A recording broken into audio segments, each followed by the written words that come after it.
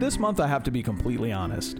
I wish I had some amazing tale or life-changing story about the film we're about to watch, or at the very least, a nice anecdote from the summer of 2004 that even vaguely relates to the topic. Unfortunately, it was just a simple case of seeing an amusing comedy that I greatly enjoyed in the moment and didn't think about much after.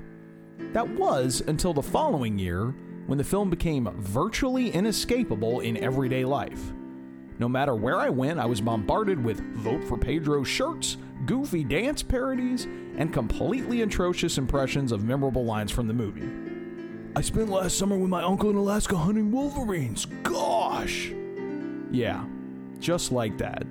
These constant references to the film were so annoying that they really mired my original memories, so much so that I never watched the movie again. Until now. That movie was Napoleon Dynamite. Welcome to the Hold Up. Each month we pick a movie one of us remembers fondly but hasn't seen in years, watch it, and decide, does it hold up? I'm John Nelson. And I'm John Longino. And welcome everybody to episode 14. Thank you for stopping by to the Hold Up Podcast. Back to school days. That's in keeping with the theme of our movie tonight, Yeah. Napoleon Dynamite. All the kids are going back to school, getting ready to get the shit kicked out of them. Yeah, possibly. Or brag about their summers, perhaps. What? What kind of school experience do you have? It's been a long time, to be honest. I couldn't even tell you what I did at the first day of school, other than be kind of bummed out I was going to school. I have no real memory of it. But before we dive into tonight's movie, we got emails, John. Yeah. From 2 previous episodes. We doubled our number of emails to 2. Well, 1 to 2. 2 times as many emails. It's usually we get emails for the previous episode, but we recorded the last 2 episodes so close to one another that we are now barraged with both emails. Absolutely. But I'm happy we got them. Thank you, everyone, for writing in. Both of you. Yeah, both of you. Thank you for writing in at holduppodcast@gmail.com. Our first letter comes from our old friend Ray Morton. Ray. Hey, Ray. How's he doing? Did he write us like a pen pal letter? Just he sure did. Hey, guys. How you doing? Thinking about you.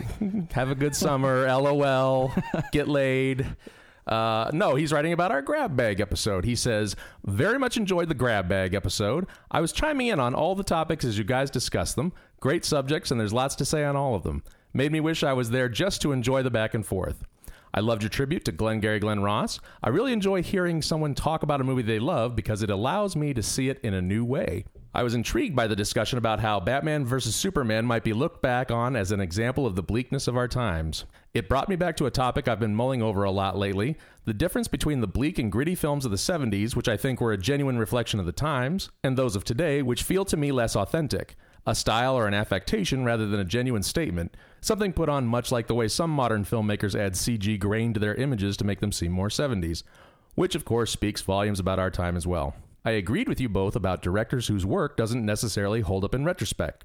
2 solid choices there with good supporting reasons. He's talking about our choices of John Hughes and Peter Jackson, folks. Ooh, yes. Finally, I've decided I need to come back just so we can do a 3-hour episode in which I explain to John Longino just how wrong, tragically, fundamentally, woefully, misguidedly wrong he is about Richard Donner's Superman.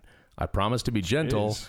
I promise to be gentle as I relentlessly point out the error of his thinking. Happy anniversary and keep up the good work. Well, Ray, I guess if you want to waste 3 hours dying on a hill, a wrong hill, you're welcome to stop by. I don't really see it changing my opinion, but, But actually, you know what? That's very ignorant of me to say. Who knows? You should listen to people. Maybe they will change your opinion. I was going to say, maybe he can convince you. Thank you for writing in, Ray. It's always a pleasure to hear from you. Absolutely. Thanks, Ray. John, we also got another email. What? Yeah, this one was in regards to our Halloween episode, and it comes to us from Eric. Eric writes, "Hi, Johns." Hi. Hello. Caught the latest episode of The Hold Up last night around the discussion about Rob Zombie's Halloween Abomination. Oh. Like one of the Johns, sorry can't match the voice with the name yet. It was me, John, not other John. I don't know how people are getting confused about which John is which. How, when we sound so different and our names are so different. I, too, really get offended when a studio tries to reboot a franchise by taking over the origin story. Rocky did this, Rambo did this, and Halloween did this. All extremely terrible ideas.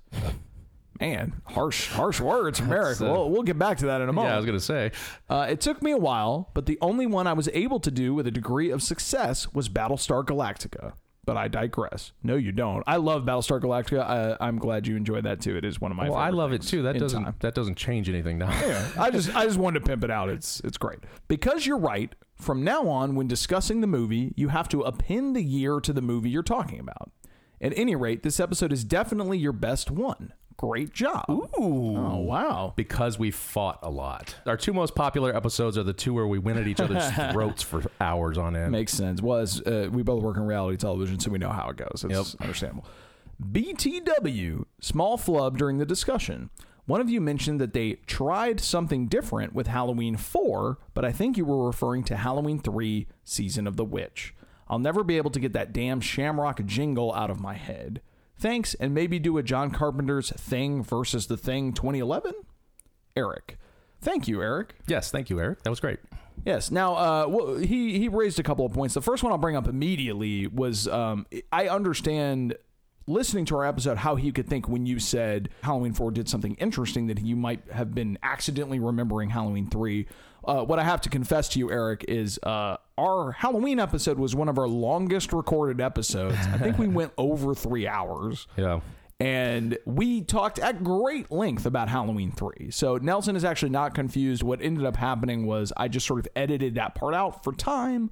And then I could totally see how, out of context, it sounds like he might be misunderstanding. But John, what did you mean by Halloween 4 did something interesting? Well, Halloween 4 was the sort of the pre-reboot of the Halloween franchise, where they were return of Michael Myers. Yeah, the return of Michael Myers. They were sort of starting the franchise over again, and that movie was sort of just let's hit the ground running and tried something a little different with Michael Myers. And then the next two movies veered into this weird Curse of the Thorn cult and it gave a backstory to Michael Myers, which we both agree is a huge mistake. It was interesting though, because it's it saw this cult as turning Michael Myers into a weapon for their use, which is an awesome idea. Terrible for Halloween franchise, but it's an interesting idea, which is why I raised that point, because I thought Halloween 4 and 5 were interesting in that way, that it's there's this serial killer and he's a part of a larger universe. The did something interesting was add a weird thorn cult that's controlling him, basically. Right, basically add cliffhangers that don't make any sense, and then when they finally explain the whole thing, you're like, oh, God.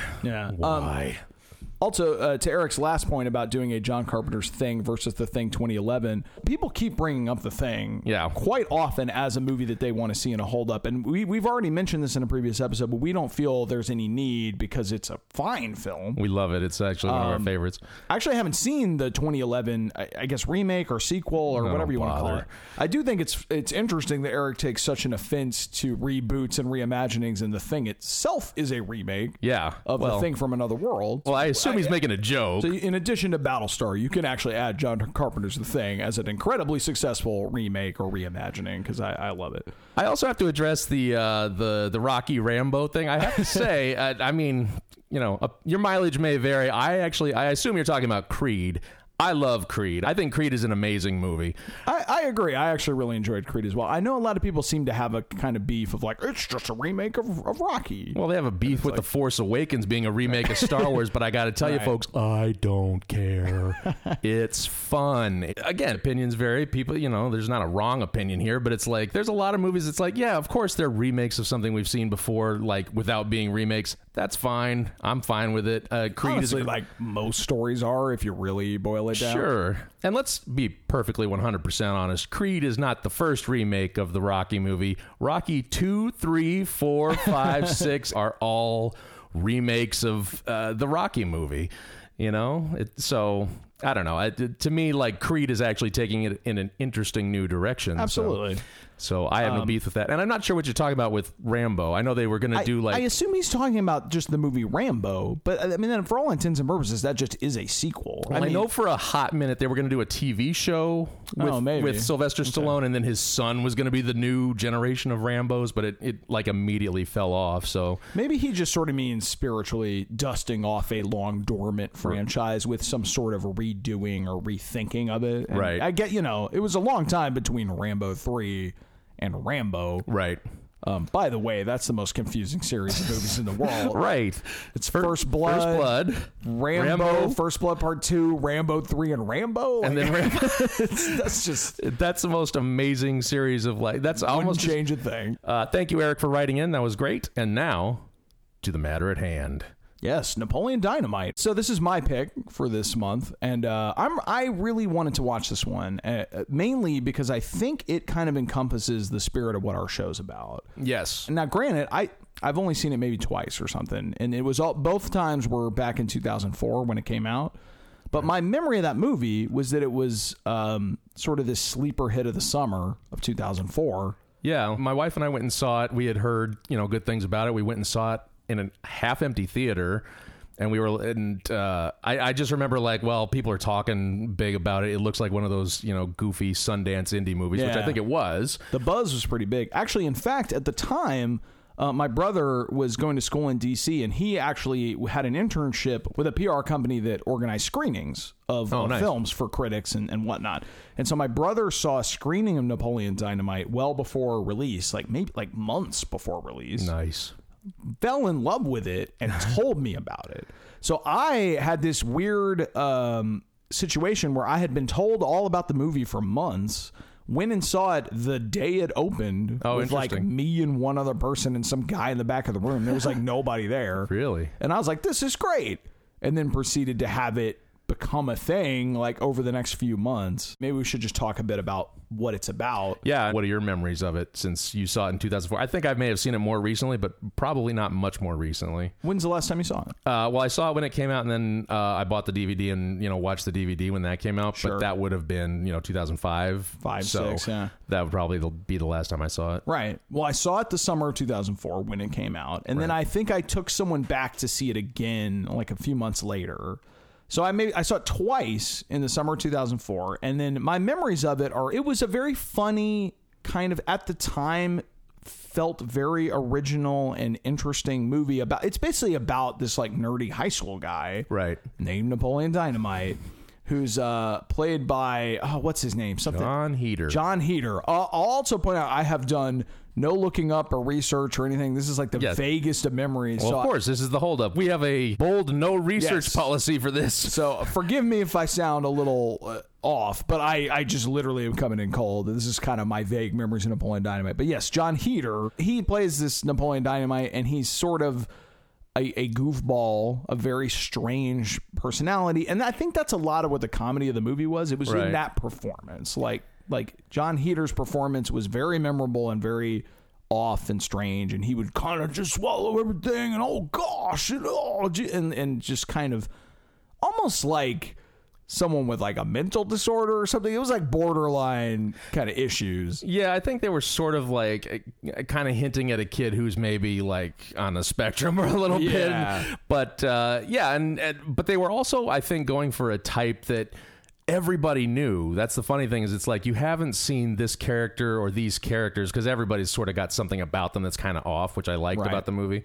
But you've seen this character in your own life many times, and you just don't have a name for it or a word for it. It's just, it's that weirdo guy or that goofy kid or the quiet girl or whatever. And they managed to find all of these characters that we've all met in life and kind of put them together and recreate at least my high school experience to some, well, actually more my junior high experience. High school, I feel like we were a little more sophisticated than the characters portrayed in this film. I mean, I know, as you and I know, we're both incredibly nerdy, and we had many nerdy friends, and I don't think anyone in my social circle was like this much of a pariah as like Napoleon Dynamite was. Like he's so socially obtuse that I don't think it's terribly relatable in that way. I mean, yes, he is a nerd, but like he's like incredibly off-putting is not the right word, just quite an oddball. Well, movies do this thing, and movies and TV and sort of popular culture have sort of decided that like high school is the epitome of the worst childhood years,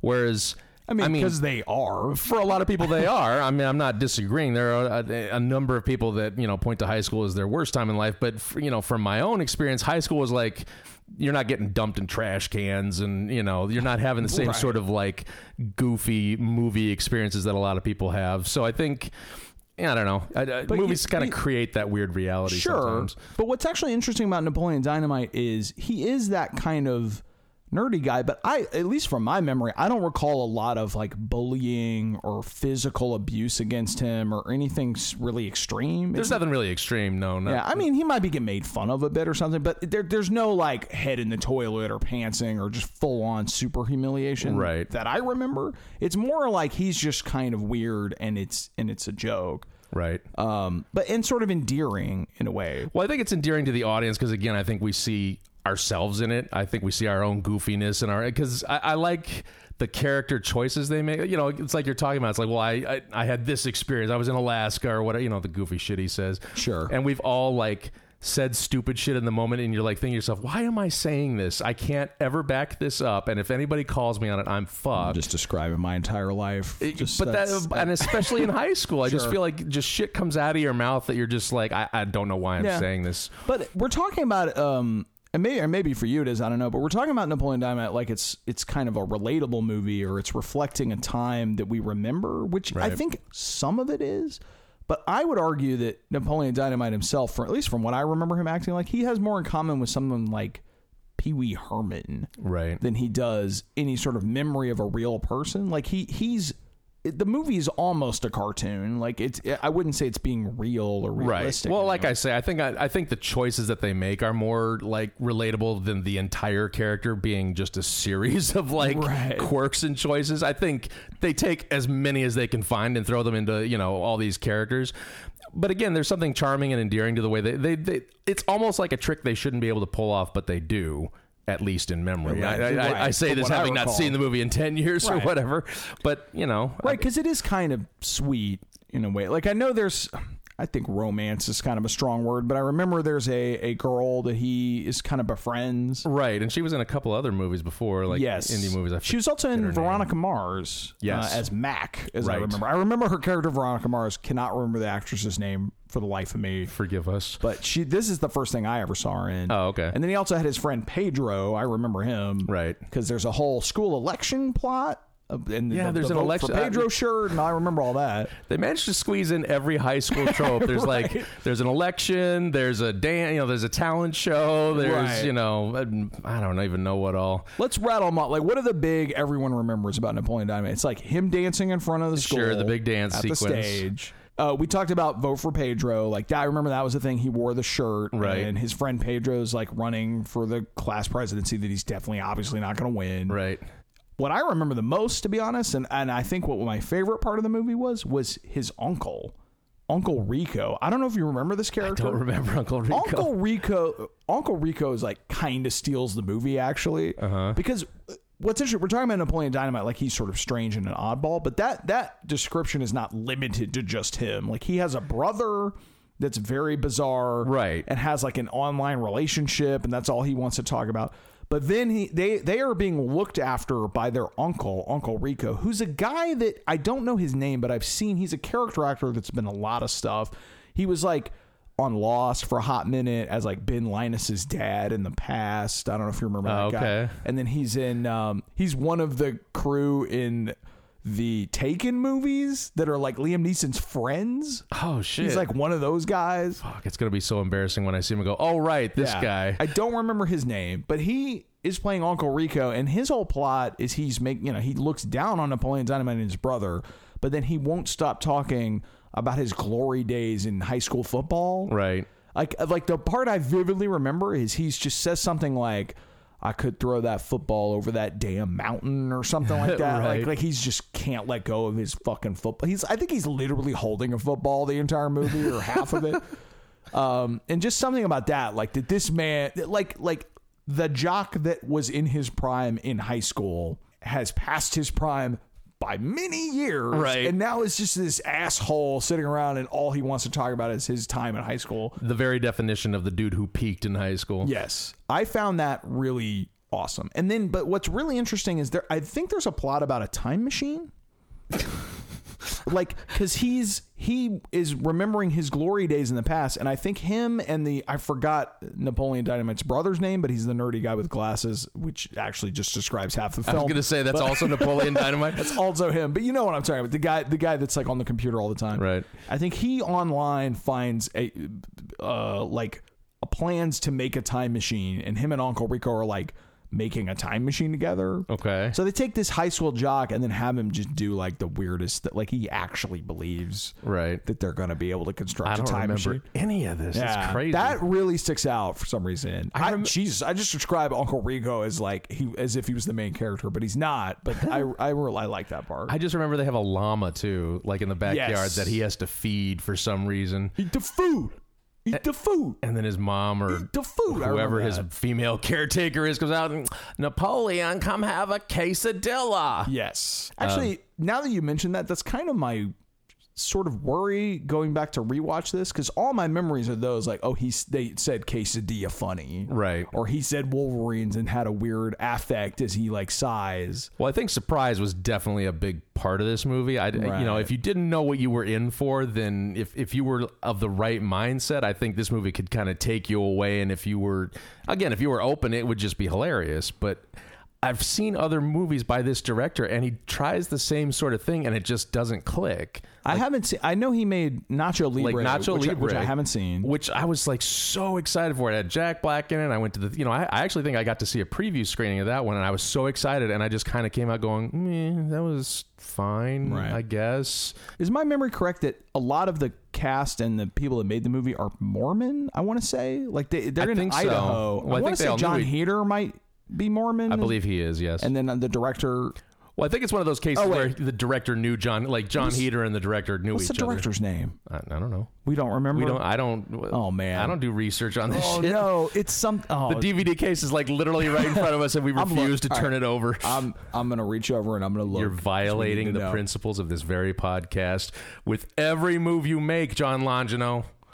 Okay. He's just Nelson. I'm looking at the director's name. Oh God! I'm going to give you the initials. This is so embarrassing. I'm going to give you the initials. Let's see if you can do it. No. It's J.H. No. Got nothing? I got nothing. What if it starts with a Jared?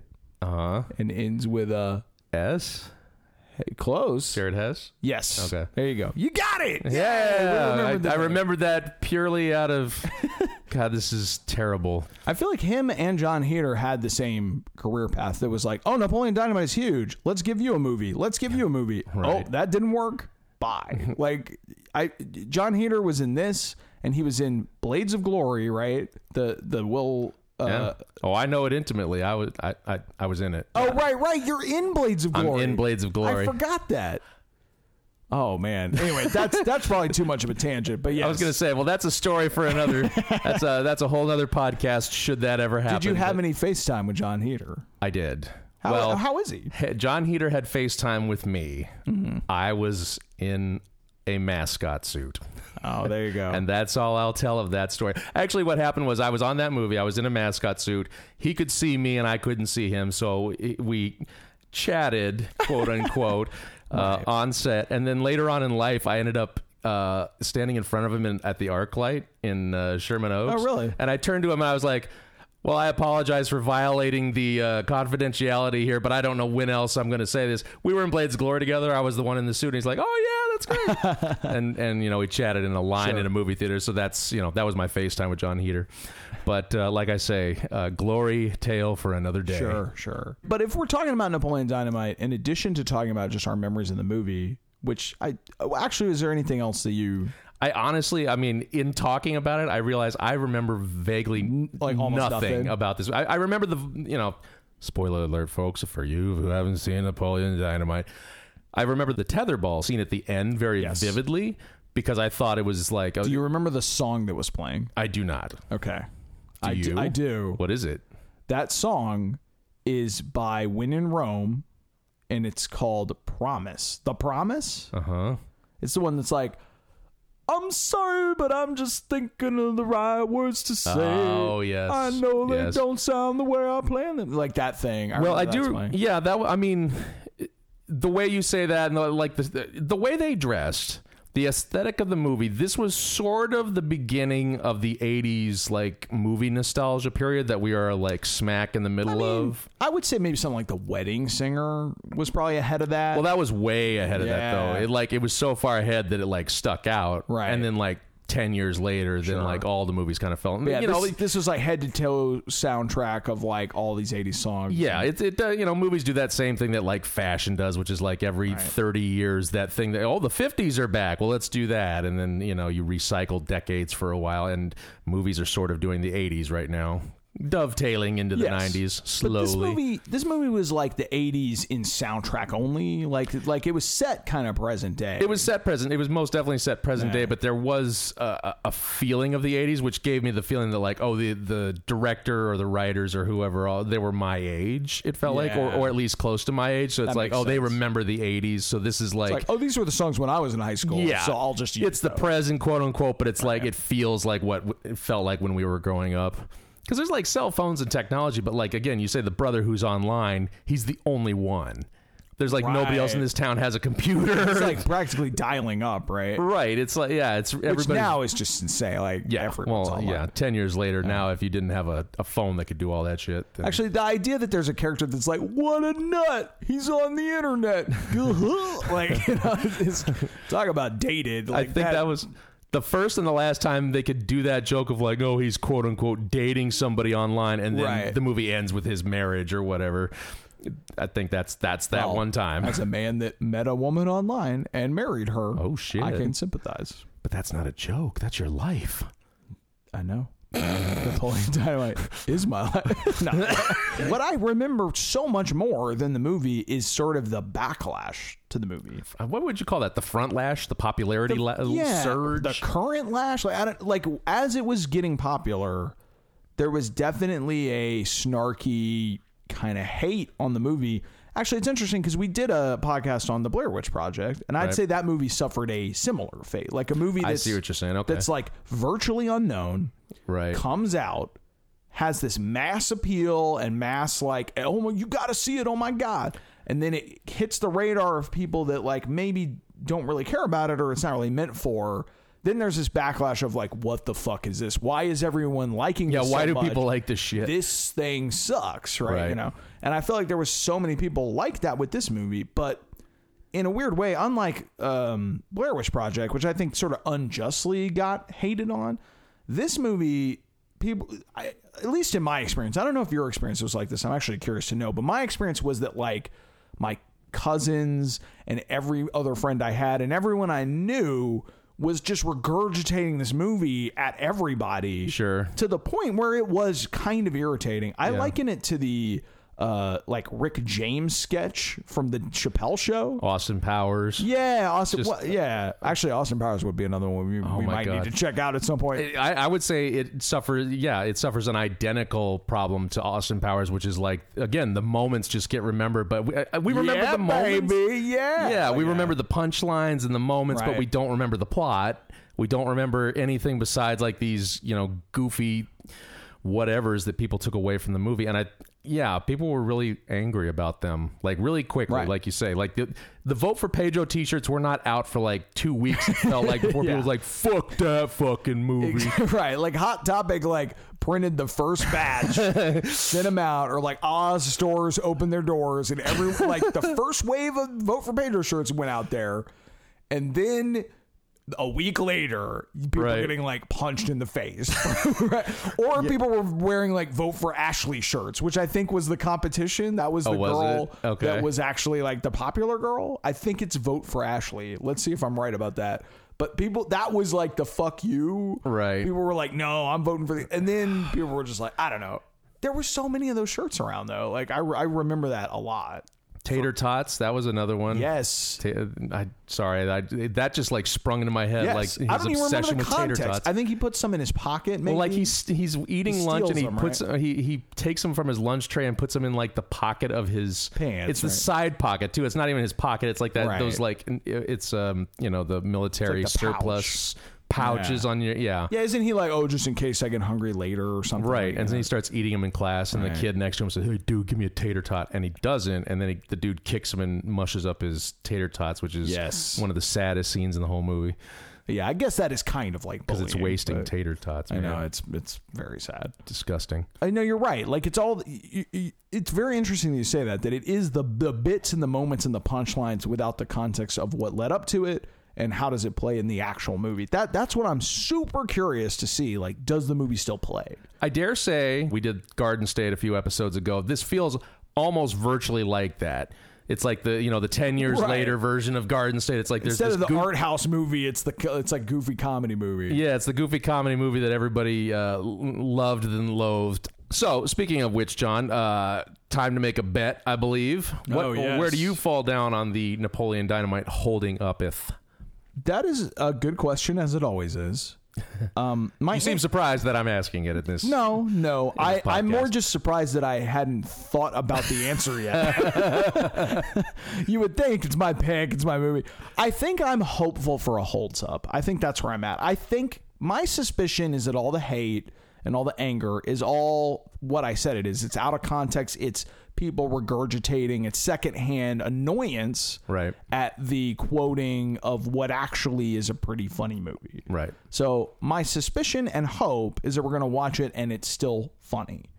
I think it will hold up. The only caveat is that it might have come at a time humor-wise where it was fresh and new and took us kind of by surprise, whereas now, many years later, it's been what, 12 years? Yeah, comedy changes a lot in 12 years, especially subversive comedy, which in the early 2000s was kind of on the edge and now is pretty fucking mainstream. Yeah, the comedy of awkwardness was really like sort of where, the progressives were at, The Office and things like that were sort of like... I think this is before like Curb Your Enthusiasm, before, all of those types of shows. Yeah, just taking the next step and like, well, it's almost barely... There's not even really jokes in there. It's just watching characters do awkward things and sort of either recognizing the foibles of humanity or whatever in them. So yeah, I agree with you. I'm rooting for it to hold up. I want it to hold up because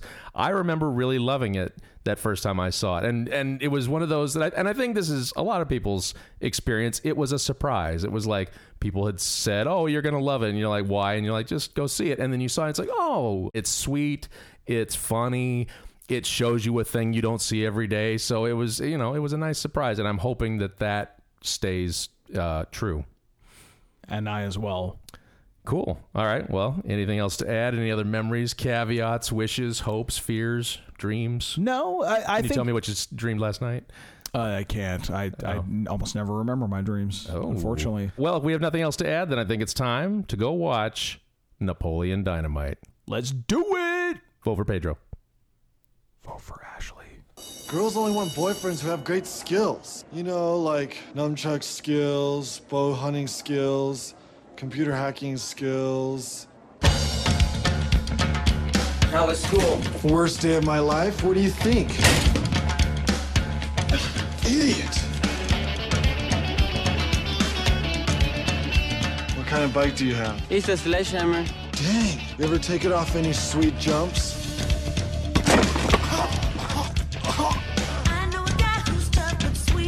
What are you drawing? A liger. What's a liger? It's my favorite animal. It's like a lion and a tiger mixed. Why are you so sweaty? I've been practicing some dance moves.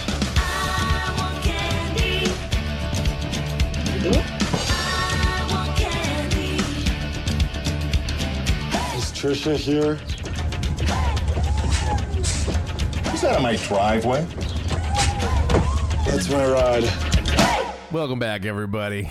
Hey, I had a good time watching that. I'm in a good mood. I didn't sleep. That's a plus. Well, that's a new one. I stayed conscious through the entire film. It's already got a leg up on our last couple of entries. Well, it's a short film. That's true. Generously short, actually. But I think rightfully so. I like the smooth 90 minutes. Yeah, I could. More movies could stand to be a svelte 90 minutes or less. Yeah, well, I mean, especially comedies. Like any comedy that's like over 2 hours is already fucked up. So. Cruising for a bruising. Initial thoughts? Yeah, I mean, I'm happy to. I'll straight up just come out with it right now. I thought it held up just fine. Like, yeah. I really enjoyed this viewing. What about you? I say it held up too. I would say that it was like a pleasant rewatch. I think the first time I saw it, it was genuinely like surprising, and of course, sure, when you know it's coming, it's not the same experience. Yeah. And for the first half hour of the movie, I was enjoying myself, but it was kind of like. Right, like kind of nostalgia laughing almost, and I was kind of worried that like, well, I mean, does vague amusement count as holding up? I mean, right. This is fun and all, but then for whatever reason, I don't know, it just started to like really kick in, like especially around the dance scene, well, I think because it escalates on its own kind of weird comedic sense, right? Like you are correct in that everyone's first view, or at least certainly my first viewing of this movie, was met with like a shock of like, wow, like just the tone and the kind of the style, the aesthetic was all fresh and cool. And you're right that aspect of it doesn't really hold up in terms of being surprised. Like you can't surprise you. I mean, I remember the first time I saw it, the first shot is of John Heder as Napoleon Dynamite standing on the end of the street waiting for just staring with this blank vacant stare off into nowhere, and he does it for a while, and it's just hilarious to watch. The first time I can remember like busting up laughing at it, right. And this time it's like, oh, that's right, okay, well, here we go. It really got me even on this viewing when he's doing that blank stare, and then it's just accompanied with like that's the first line. It's just a sigh. It's just and I was like, that's about right. You know? Yeah, that was perfect. Yeah, but then I think it's actually the Deb character, the Tina Marjorie. Is that her name? We've finally figured out. Yes. Mac from Veronica Mars. That's Mac all from Veronica I will Mars, right. refer to her as. That's all I know her as. Every scene she's in is like she kind of brings a little extra to the film anyway, and then when they go to the dance, it's like she and Pedro end up going together because he, asked her first, and then Napoleon manages to score a date through kind of mischievous means. Sure. So he manages to get to the dance, and then once he's there, it's awkward, and his date abandons him, and he's kind of, and the three basically immediately. Yeah, immediately. Yeah. And so he and Pedro and Deb are sort of standing there, and it's just that awkward teenage, like, I don't know what to do with myself. He asks Deb to dance, and then they start dancing, and they have the most awkward exchange of just like, I like you. He like touches How are her your glamour photos going? Yeah, he touches her puffy sleeves. He's like, I like your sleeves. And her like nervous reaction because she's also charmed by him and doesn't know how to react to him. And I don't know. There's something about that scene that is just so like sweet and like genuine. And I don't know. For me, that's where the movie just really kicks in, is where it's like, okay, right. We've seen these awkward losers for the first half of this movie, just kind of being awkward losers, and now it's sort of, they get their moment. Yes. No, I agree with you. That is where the movie definitely kicks into its next gear. But there's a lot of things I sort of have to take back from our first part of discussing this movie when I didn't remember it very well. There's a lot of things. One, I would say your memory and take of the theme of the movie is much more correct. You were kind of saying, I have like, it reminds me of high school. It's sort of endearing and anything. Right. And I was just like, oh no, it's just like dumb for dumb's sake. And you'd even said, oh no, there's like bullying and him being beaten up by kids. And I was like, what are you talking about? I don't remember any bullying. There totally is. It just like escaped my memory. Yeah, the first few minutes, somebody's like, and it's not even like, it's bullying, and it's definitely like a dude beating him up, but it's just like a dude grabbing his head and throwing him against a locker, him around and just stupid shit. Yeah, but anyway, I think your view was a little more right than I remembered, especially with the school dance. I like that you brought that up because that is the scene that like everyone's been to, like a shitty high school dance that sucks ass and it's super awkward and weird and like no one knows what to do. And I think that's the framing of the movie is interesting because they take these kind of touchstone moments that everyone has experienced. Right. And you can totally watch and be like, oh, yep, been there. But it's through this weird, like, hyper real version of it. Right. So, like, all of us kind of have a side of us that was kind of like Napoleon and his friends, but not like literally. Right. And, I think it is more endearing than I kind of remembered it being. Well, and again, I think he plays a character who represents a human being that exists and that we all know. But the great thing about it is that, like, we all identify with his awkwardness, I think, which he toes some magical line with this performance where it's like, yeah, I wasn't like him as a kid, but I kind of was. You know what I mean? I was kind of awkward. I was kind of goofy. Again, saying stupid shit and having the most fanciful bullshit just come out of your mouth. Like, and especially when it came to, like, talking to girls, you know, at a younger age than high school, but just like a girl would say something, you know, vaguely interesting, and I'd be like, oh yeah, I drew a liger or whatever. So, you know, just like Napoleon Dynamite, just some stupid shit. So, well, I think the aspect of his character where he is very clearly sort of socially awkward and very unpopular, but the way he talks about himself is always as if he's like hot shit. There's something about that juxtaposition that I think continues to be really funny, right, and really holds the movie up well.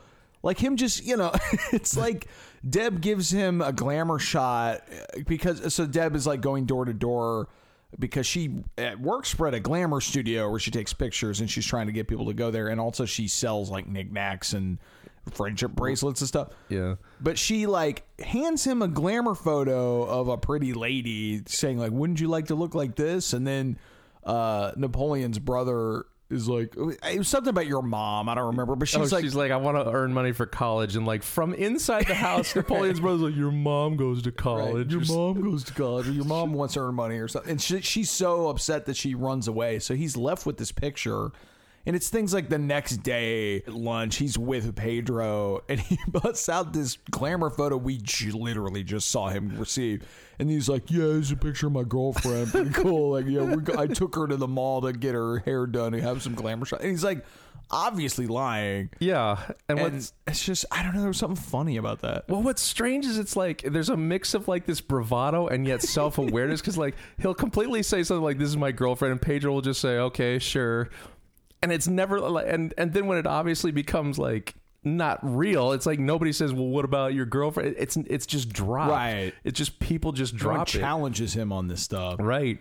But the self-awareness comes in that like at one point when he wants to ask a girl to the dance, Napoleon Dynamite just has this realization like, no one's going to go with me. And he has the great line of, I don't have any skills. Now, of course, the skills he's talking about are nunchuck skills and bow skills. Yeah, just stupid junior high shit. Yeah, or like there's that line where he's just like, can you come get your stuff out of my locker because my nunchucks aren't fitting in there anymore? It's like a brag.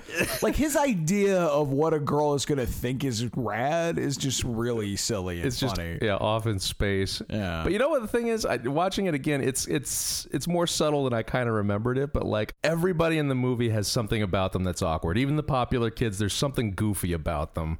Like, right, like even the super cool guy who's Summer. Oh, by the way, I got it wrong. It's not Ashley, vote for Ashley. It was Summer, vote for Summer, which I can't believe I forgot because it's summer. It could be summer all year long. What a great line. But anyway, she has a boyfriend, this buzz cut 50-year-old man who's like playing a teenager in the movie. But you're right, like even he's kind of awkward. Like he's meant to be the cool guy, but all he does is basically like pantomime weird. He just kind of mugs the whole looks. time. Yeah, just kind of like these cockeyed looks. And there's a great scene where like they're performing like a sign language thing in the middle of the movie. Napoleon Dynamite and his, what is it, helping hands? They're performing magic hands. They're performing like the Rose, the Bette Midler song. Right. And he's just there mugging and just like stupid. And weirdly, like nobody in the class is like agreeing with him. There's some people who are bored. Well, and usually that guy would have a posse of like 3 people that were co-signing him. Right. But he's just by himself. Yeah, there's absolutely to nobody fawn over stuff. Yeah, nobody's paying attention to his bullshit, which is hilarious. And even Summer, who is like the closest thing to a normal person person in the movie. Even she has a great line where like she steps up to give her like, you know, she's running for president. She steps up to give her speech and she says, "Oh, I never thought I'd get here." And it's like, what do you mean? It's the speech to get for the election. Of course. I mean, it's just the stupidest, most dumb, childish line to say. And it's like, of course, even the popular kids don't know, you know, they have their moments. Absolutely. Which I thought was great. So I think also a quality to the film that allows it to hold up really well, or at least view well, is that it's very well paced. Yeah. I know, even for now, I mean, it's been 12 years, but like, that movie, you're not bored watching it because one, there's not really like much of a plot. Yeah, like, there's like zero plot. So there's not a lot of plot tracking or wasted time of like setting anything up. It's just these little. It's like a vignette movie. Like every scene's like, here's a 30-second to 2-minute long little short film about Skip and his internet girlfriend for like a minute, and then moving on to the next thing, and it just flows really nicely. Yeah, it's paced really quickly, and yet every scene is very languid.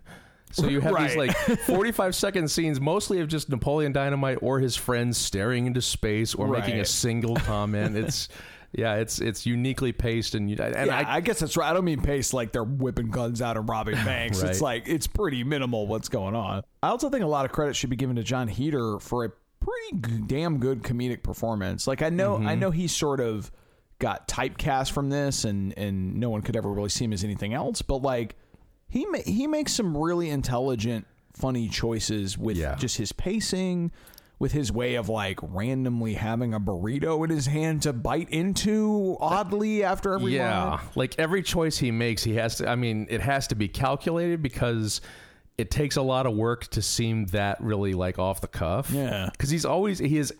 Him and his brother, they've obviously like worked out this like family trait, which is like they'll be looking off to one side as if they're not paying attention, and then they'll whip their head around the other direction as if like, you know, to like drink a drink or whatever. They'll just really quickly like whip their head back, or to eat a chocolate bar, or whatever. Like a chug of Gatorade can't just be like a ginger sip. You know, it has to be this like ridiculously over the top like romance novel shot of him like chugging whole hog. Like it's just all or nothing at every moment, which is pretty great. Well, it's as if they are saying to themselves, well, this is the cool way to do this, right? But it looks terrible.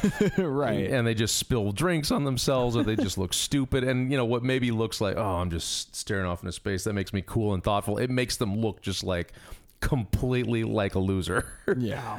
One thing I sort of neglected to remember was I declared Uncle Rico to be my favorite character, and I certainly nailed the description of his obsession with his youth and his time as a football guy. What I didn't remember was how like weird, rapey, creepy Uncle Rico gets. Like he straight up like crosses the pedophile zone, especially with that scene with Deb in the photo booth. Like the scene I'm talking about, in case it's been a while, is like I guess Uncle Rico has these weird schemes to make money, and the first one is he's selling Tupperware. It's innocent enough, and then he graduates immediately to weird medication to increase your bust size for women. Just right all the way creepy. Yeah, he goes from zero to creepy in like no time at all. Exactly. And then there's two scenes in particular, both involving high school girls, where it gets really strange, where he's pulling up in his like creep murder van. And it's Summer and her friend, what's her name? Oh, Trisha. Trisha, yeah. Right. And it's Summer and Trisha on the side of the road, and he hands him out flyers for this bus size shit, and he lingers, looks at him while he's like slowly driving away. And that was just kind of funny, weird, creepy. But then the scene with Deb is he took photos earlier, and you know, she brought out a nice picture out of him or whatever. And so he's back and he's like, yeah, billowy sounds good. Like, let's take a photo. And then while her fucking back is turned, he just like Ted Bundy's his way up behind her, like just like creeps up on her, and she turns around and he's standing right in front of her. And he hands her this like busk pamphlet. And he's like, when you're ready. And just Yeah, all he needs is like a knife and a clown suit to, Right. fucking make the fucking picture complete. And I don't know why I didn't remember that, but maybe now that we both have daughters or something, that's Maybe. the kind of shit that like went from funny to like, well, this is not cool. Like, Yeah, what that's is this completely rape inappropriate. shit? What's weird is that I didn't remember it, and then when I saw it, I was like, ew. Yeah. Hopefully this guy gets, murdered or something. And then at the end, it's like, oh, maybe he'll get a girl. And It's like a pretty lady rolls up on a bike, is like, I'll be your girlfriend now or something. yeah, it's kind of weird that he sort of, like everyone else gets their happy ending too, so I guess why Yeah. not? But like, Actually, I never really thought about it. The end of the movie does have this strange kind of everything's socially awkward and not really going our way for our characters.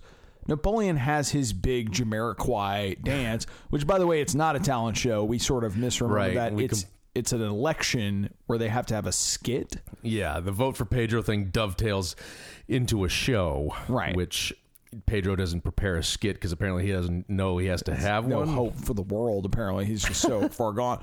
But Napoleon does this weird dance for like probably the longest scene in the movie. It's a straight like 2 minutes of him dancing. There's awkward silence. It seems like it didn't play well. And then out of nowhere, it's standing ovation. Everyone's super into it. Pedro wins the election. Right. Napoleon gets the girl. Right. Uncle Rico has an angel ride up. Grandma's like on the mend. She's fine and feeding llamas. And it's like, and then, I mean, and this happened a little earlier, but Skip's internet girlfriend, LaFonda, comes and visits, turns him hood, Right. gives him a chain and do-rag, and then he's off to be married and have like, it just, the whole movie takes a super weird, like, everything's great turn. It takes a very Shakespearean everybody gets married turn. Almost in a way where I feel like it's almost a joke. Like, I didn't really pick up on this the first time, but it feels like subversive in a way, or it's kind of like, oh, it's a movie and here's the movie ending, and it's almost like a joke on it. Yeah, well, everybody's been suffering kind of so much. It makes sense that like subversive to them would be like, and yet somehow they still live happily ever after. And of course, I remembered it in the first half, and it played just as well this time. Beginning of the movie, they established that poor Napoleon has nobody to play tetherball with. Yes. So he's playing tetherball solo, which everybody thinks is hilarious. And then at the end, Deb comes up after, they've been sort of estranged, and she comes and joins him. And he basically has the courage to ask a girl the proper thing at the proper time, which is, hey, you want to play me? She's like, Right. yeah, sure. And I mean, it's still goofy, but it's He like, did ask Summer. She just turned him down. she just turned him down, right? Yeah, someone said yes. That's true. You're absolutely right. And it's just really sweet, and she's kind of letting him win, and they're playing which song? The Promise. The Promise, Yeah. which is hilarious because the tetherball starts whipping around the pole at lightning speed right at the time when the song picks up. I don't know, just clever. Well, I when I first watched it, I remember liking that ending, and I like it again this time. And I think my favorite part about it is kind of a romance story, like him and Deb have a kind of infatuation with each other, but I like that they don't go anywhere crazy with it. It's not like they have some kiss or like, oh, now we're in love or some bullshit. I don't even that. think they hug. No, movie. no. Like they basically just like, let's play tetherball, yay! Yeah, Like, that's their version of the next step, right? Which is great. The closest it gets is they have moments like they're at the school dance and they slow dance together, right? In that other great scene, we were talking about. to like Time After Time, Right. as she's literally dressed like Cyndi Lauper or whatever. And then I think there's at one point in the camera shop, he accidentally puts his like hand on her hand, and there's an awkward moment where they're kind of holding hands accidentally, and he's like, oh, right, that's it. Yeah.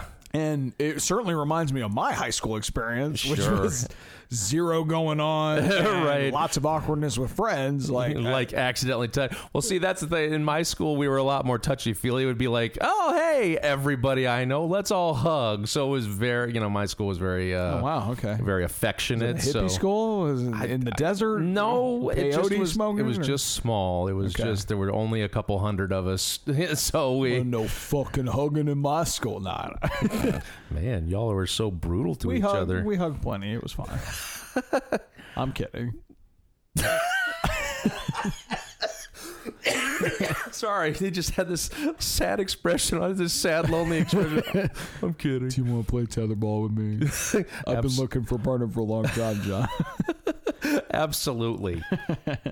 Oh, we should talk about, I completely forgot this, but there's like an additional scene at the end of the credits that when I first went and saw the movie, it wasn't in the movie. They actually like shot a wedding scene between Skip and LaFonda after the movie had already been out in the theater. It's just I can't think of another time this has like happened in a movie that, to my knowledge, where like they're adding scenes when it's already been released. It has been done. I just can't think of where. I mean, I'm sure it has, but it's certainly rare.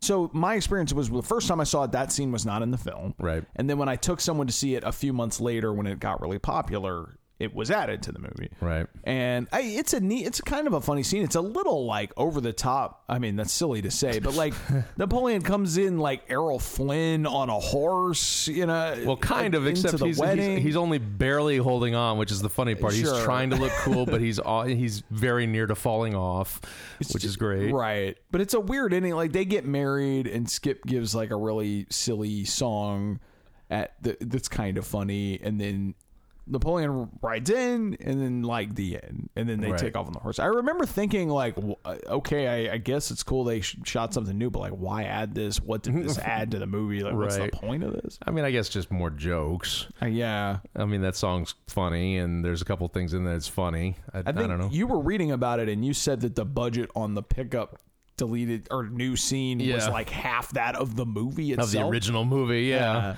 Because they had the whole cast there. It's like, okay, to fly everybody out, to get everybody to look like they did, you know, months or years ago whenever the film was actually done, to actually, you know. I would wager at least a year or two, right? Like at least, because it went to Sundance first, and then it got released. So those, I mean, like a year or plus more, and they have to make everybody look exactly the same again, which means John Heater's got to go get his hair repermed and whatever all else.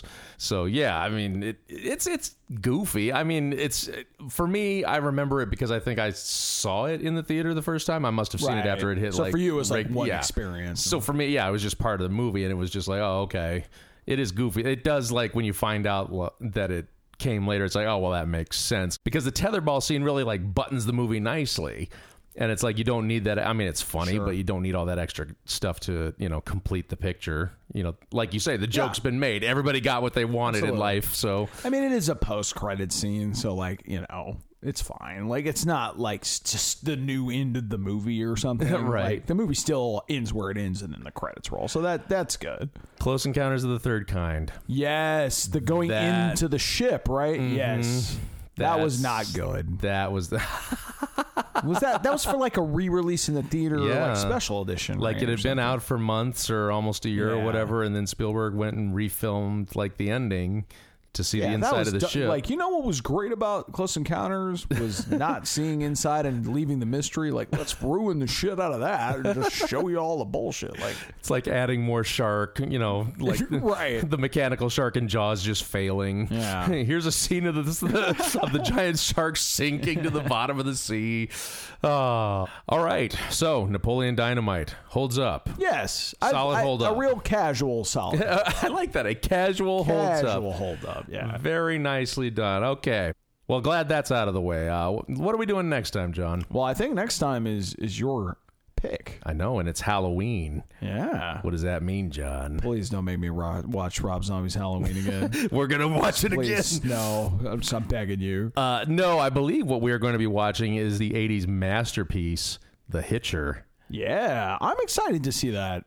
All right. Well, thank you all for listening. If you want to write us and tell us what you think, you can hit us up at holduppodcast@gmail.com. You can go to our Instagram account, Hold Up Podcast. Come join us. Join the fun. Go to our Facebook page and add your viewer requests. We've gotten yes, please keep your suggestions coming. We've got as soon as we knock them off the list, people very kindly add, you know, many more. It's like Hydra. Cut off a movie and 2 more take its place. But that's great. I love it. So please give us some suggestions. We'd love to hear it. Also, if you have the time and you're a fan of listening to this podcast, do us a solid and go on iTunes and just give us a rating. It really helps to sort the podcast and make it be found by other people and stuff. And so we would really appreciate it. It would help us out a lot. Thank you all for joining us. And until next time, nobody move, nobody gets hurt.